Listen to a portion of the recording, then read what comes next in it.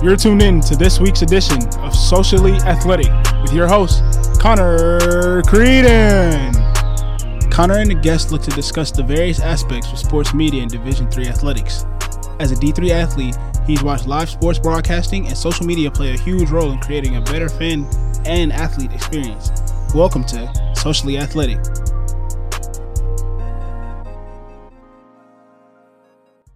Hello, everyone, and welcome to another episode of Socially Athletic, the sports media podcast. I'm, of course, your host, Connor Creedon, and with me today we have a very special guest. Some of you here at Piedmont might know, but for those who don't, I have Dr. Joe Dennis in the building here. He's a radio show host, currently the announcer for the UGA Ice Dogs hockey team. He's also the associate professor and co-chair here in the Department of Mass Communications, and a journalist. Dr. Dennis, I'm very glad to have you on the show. How are we doing today? I'm doing great, Connor. Thanks so much for inviting me. Yes, thank you for being here, too. And I guess the main reason, obviously, you have a great resume of things to talk about, but one of the things that I recently just learned about you was the fact that you're a former Division III sports information director, and that was at North Central College out there in Illinois. Yes, it's funny. When you told me about your podcast, I was really fascinated because that's an aspect of my life that was a while ago. But I'll tell you what, it was one of the most fun jobs I ever had. But North Central College is a college in Naperville, Illinois, and it reminds me so much of Piedmont. In fact, when Dr. Van Canfert first interviewed me for a job here and I visited Piedmont's campus back in 2015, it right away reminded me of North Central College. It's a Division III school, and they have a lot of athletic programs, just like we do here at Piedmont. And I went there as an undergraduate, and then worked in the sports information office. And it was one of those kind of right place, right time things. My boss, who was the first sports information director at North Central, he had gotten his dream job to be a assistant sports information director at the University of Illinois. So he moved on. So they were kind of stuck like, well, who do we know? Who do we know that knows Cardinal athletics? They were the Cardinals. And so I had just graduated. So they called me and I did that job for about 2.5 years. That's great. That sounds awfully similar to Davis Barlow, who's now back here working with Danielle Percival in the sports information department here. But that's interesting because I know you were big into the journalism, radio, and all that, but I had never known you were, had gotten the foot in the door with working there in the sports information department. I know you said it's similar to Piedmont. When you look at Piedmont today, what would you say is one of the main differences in how things were done then versus how they are now in terms of media? I am so impressed with Piedmont athletics and Danielle and Davis and Joseph and the show they put on. I call it the show. It's amazing, and all the student help they have in organizing things. I honestly don't know how they do it, because when I was sports information director, and this would have been the years 1998 to 2000-ish, around then to late summer of 2000, we didn't have social media. And honestly, the internet was kind of just creeping along. I mean, of course, the internet was there, but most people still had dial-up internet. So broadcasting games over the internet, whether it was audio or there was no video, but even audio, that wasn't much of a thing at that time. So really, my focus was on the traditional news outlets and a lot of writing, and we put together media guides and mailed them out, and actually, you'll laugh at this, but faxing after every game. We would fax all the box scores and everything to the Chicago Tribune, all the major media outlets there, with hopes that they'll mention us in their newspaper. Okay, wow, man. See, I remember faxing from when I was I'd play around with the machine once my mom was it was during that time where I guess she at home kind of got rid of faxing. But I think about that and I'm thinking, man, that's crazy, because for now, I know when I work those games here at Piedmont, they'll bring you a piece of paper, but that's pretty much the only thing, tangible in your hands that you really have to share anything. when it comes to it these days, which is really interesting. So they still give you a piece of paper? Yeah, they'll when still you're broadcasting? do. Yeah, so they'll bring like the stats, for I guess whatever the first it'll be that quarter, or sometimes they have those media timeouts. They'll bring you an update on a paper with the stats. But yeah, so that is what we did. So for example, basketball games. Well, that's the easiest to think about. So I would run as sports information director. I was in charge of the press table. So I was in charge of making sure we had an announcer, and it was a broadcasting student who did a phenomenal job, professional radio broadcaster now. But we had an announcer. We had I was the stat guy, so I would work on a computer to record all the stats. I had a caller who would basically watch the game and would be repeating numbers. So it would be like 23, pass to number 3, pass to number 4, 2-point shot, miss, rebound, defense, number 72. So that's and then I would be entering that all into this program that would get the stat sheets out. Man. And then at halftime, we would do that. We had a printer at the table, and I would print out the stats and give that to the coaches and any media that was there. And yeah, that was our job. And then of course we had a scoreboard operator too at the press table. Mm-hmm. It's cool to see because sometimes when I've been working over there with Danielle Percival and all them, I've come down to the table and because sometimes they just need whatever they need or whatever. But same type of thing where it's cool to see how really that, like you just mentioned, hasn't changed. Danielle will be typing it in. Davis is over there yelling out the stuff. And obviously there's other student workers doing the scoreboard and everything like that. But it's cool to see how the combination of both everything down at the scorer's table, it seems like it has always really been that way because that's what works. And then you have usually if I'm up there doing the broadcast, you see somebody walking up the stairs with all the papers with the updates to everyone who's working the camera, the laptop, the radio soundboard and all that type of stuff. So that's what I find interesting is because it does seem like that part's similar. Yeah, mm-hmm. Exactly, where that's pretty much the same. But, of course, when you look at it nowadays, everything is so different from a sharing standpoint. Yes, absolutely. And that's after the game is probably where the job differed significantly. So taking basketball again. So after the game, finalize the stats, give them to the coaches, to any media that's there, and then write up a game recap, which I know they still do. So mm-hmm. They do that.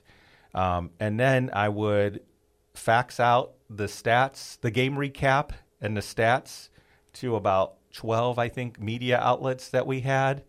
And then my day was done. Oh, and then we did have a website at the time. And again, it was brand new. I would just update the score. Like we had the schedule and then, you could put the score mm-hmm. when games have been played. That's the only thing I did on the website. Wow. Okay. Yeah. So, and that's where it really has definitely adjusted from there. Cause most things, even the write-ups, everything like that is mostly going on the website. And of course you look at every sport here now at least has their own Instagram and Twitter account. It's all run through the website. So it's definitely crazy to see probably, over the course of, you said that was 1998 to 2000. I mean, 20 plus years, how things have changed. In your time there at North Central College, could you have foreseen any of these changes really coming in the future? I don't know necessarily if that was discussed there, but was there any sort of, look to, how will things progress in the future in terms of long-term, media usage? Interesting. I don't think anyone saw social media coming. I knew the internet was going to become bigger and bigger. And in fact, I remember one time someone from one of the Chicago newspapers came to the game, and I was, of course, elated. And he had his computer, and then he asked me, where can I plug this in, and for the modem so I could upload my story? And I was just blown away. I'm like, what are you talking about? Because, of course, Wi-Fi wasn't a thing. Uh-huh. And so we figured out, he's like, yeah, I just need a phone line. So we figured out how to set them up. And so I saw that and like, that's interesting. So now reporters are coming to games and they could write their story right there instead of running back to the office. I'm like, that's cool. But in terms of live streaming games over the internet and all the social media that promotes games and tells the stories about games, I never anticipated that. But I think it's a great thing. Yeah, I think it's definitely done. It seems like at least what I've been doing with some of the research that I've been conducting while working on this podcast has kind of been where that is where the modern world at this time is really falling to. So if you do want to gain attention and at least, share news where people will indulge in it, it most likely will be on that social media. And that spans as far as even my grandparents when, they'll see a tweet or something, Instagram post about Piedmont Athletics, and it's crazy to think because, they still sit there and read the newspaper, but if they're going to go get something about, Piedmont Division III Athletics, they're going to have to get it online, which I think is pretty interesting how that's involved because at the same time, like we mentioned, everything from a production value down on the floor is exactly what it has been, but everything spans much further from that now. Yeah, and I think it's a great thing for Division III athletics and Division III athletes because just like the same in terms of big media, the same kind of things apply. We're not going to get on ESPN. North Central is not going to get on ESPN, although they did play. They played in the Division III National Championship college football game. Oh, wow. That was on ESPN. Okay, cool. But outside of that, they're not getting any coverage there.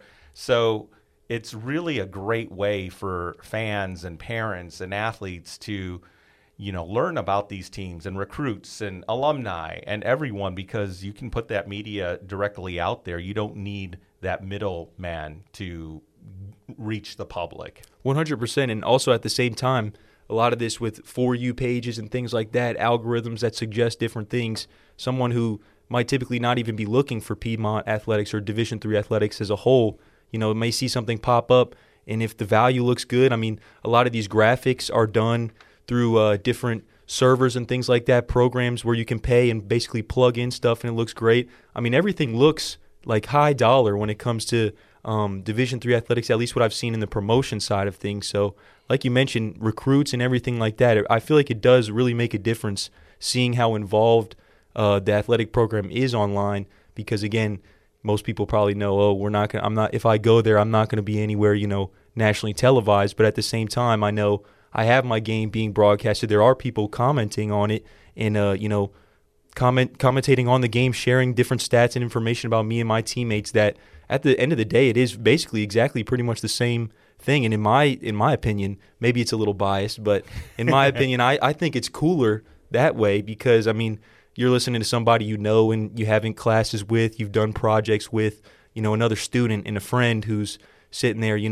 hyping it up and running through your game. So I think that part is really cool because that's something where, yeah, you won't get on national TV, but at the same time, most people at bigger Division I schools aren't going to have their friends commentating on the games either. Yeah, it's really amazing, and it's so great that we do that here at Piedmont.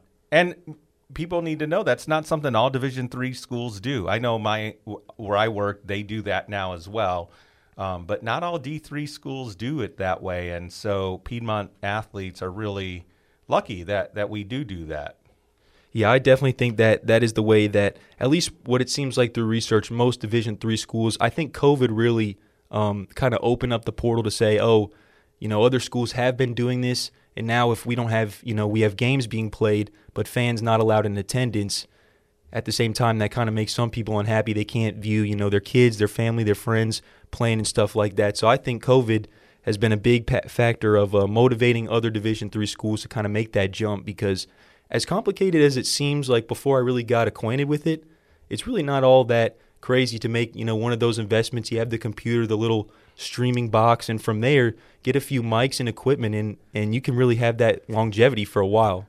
Right. It's really amazing how relatively easy it is. Now, broadcasting, as you know, Connor, because I'm sure you've done it, it's a little more difficult than it appears. Oh, yeah. But that's great, providing opportunities for our students here to learn that skill. I'm just really happy with what we have to offer, and I love the job Danielle does. It's really amazing to me how she puts it all together. And one of the things I also do like that they still include is the radio broadcast. Now, did you mention that?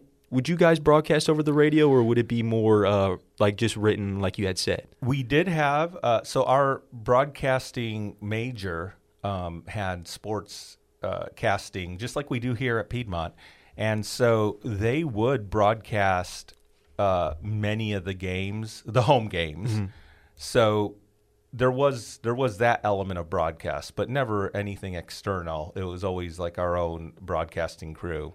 But then it was very different again, how they had to, since there was no Wi-Fi or anything like that, they would have to have like this massive tower that they would put outside the arena, for example, and it would connect with the station. I don't know all the engineering stuff that goes into it, but it was a different kind of setup than it is now. Yeah, and that's the one thing I do like about the fact that we still use the radio station so frequently here is because in that sportscasting class, yes, you have the live stream broadcast going on, but also you have two other students on the other side of things, doing it I guess what now you want to call the older fashioned way of they're sitting there, plug the phone line into the board, and you can do it that way too. So that's where I think a lot of what interests me about sports media today is, like we've kind of been discussing, is kind of the flexibility of like everything, and it all comes together into one. So no matter how high tech or basic you want to keep it,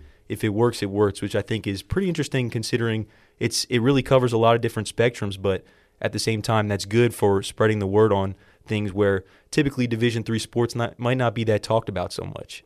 Yes, and I got to tell you, even the live stream broadcast, having announcers is great, but there's a big difference between announcing something where your viewers have a visual and announcing something where there is no visual for your listeners, because really then you're trying to paint a picture. And it's a different skill. It's a tough skill. I actually am very bad at it because I tried it when I was a student. The only thing I could do okay was baseball because of all the, there's a lot of stoppages in baseball. But boy, I give much props to students who are able to broadcast a basketball game, a soccer game, things like that, because I learned firsthand how tough that is. Yeah, and that's where we learn from DVC. For the most part, if you're going to get into broadcasting, starting on the radio is better because you really do have to kind of really make yourself find a way to fill that space and illustrate the whole game, like you said. And that's where I guess nowadays it's great that we have that live stream opportunity, but I still think it is pretty cool because you can tell, especially we mention Brett Loftus all the time, but you can tell he started out, doing stuff on the radio, and some of these guys that have been, and everybody really, who has really, stepped it up with this broadcasting. I know Chad Hall is still working over there, so you can tell they got involved on radio and really learned the craft from there, because from that point, everybody does want to actually see the game if they can, so that makes it that much better. Right. But it's still radio is still a very relevant industry, and it's good that we got these skills. I mean, you look at Sirius XM and the amount of money they pay, I don't know off the top of my head, but they pay millions of dollars for the rights to broadcast, professional sports. They have all the 4 major leagues, and then college sports as well. Division I teams, of course, football, basketball. They have deals with all the conferences because there's a lot of people that can't watch the game because they're driving or they're truckers, whatever the job is, or they're just, they're working and they can't watch something while they're working, but they like to listen to the game. Yeah, and it's still where that outreach, like I said, put everything together, and it's really, at this point, Division III. And I know you said other schools still have to, maybe catch up or are developing that sort of department, but at least for us here at Piedmont, and then, of course, like you mentioned, at North Central College, it's great that all of this can come together and really create a product that no matter how you want to view it or listen to it or just overall engage with it, you still have an opportunity to do so, which I think is going to continue to grow in the future. One last question, if you had to think for the future, where do you see sports media going as a whole? It seems like the options are kind of unlimited, but at the same time, I'm saying social media keeps growing every day. I just wonder how much more it's going to change. I laugh, Connor, because I teach a sports communication class here that you took a while back, intro-level class. And that was a question on one of the prompts that I posed my students. And I actually, just before I walked in here, I was grading those. And so I have a lot of ideas. So I won't tell you what I think. I'll tell you what several, mostly freshmen think. Great. And they have a better insight into me. One of them, rather than I do, one of them had a few people talked about VR. Okay, yeah. And the role virtual reality might play in watching sports. And wow, if you think of that, Connor, how cool would it be if you wear a headset and you could feel like you're right there on the field. Yeah, that'd be incredible. Incredible. So that's one area. A lot of people also had talked about how we already see how sports media is kind of moving away from traditional cable TV for the big things. But they talked about more like involvement on TikTok and maybe TikTok actually starting to live stream games, or a new yet to be discovered social media platform.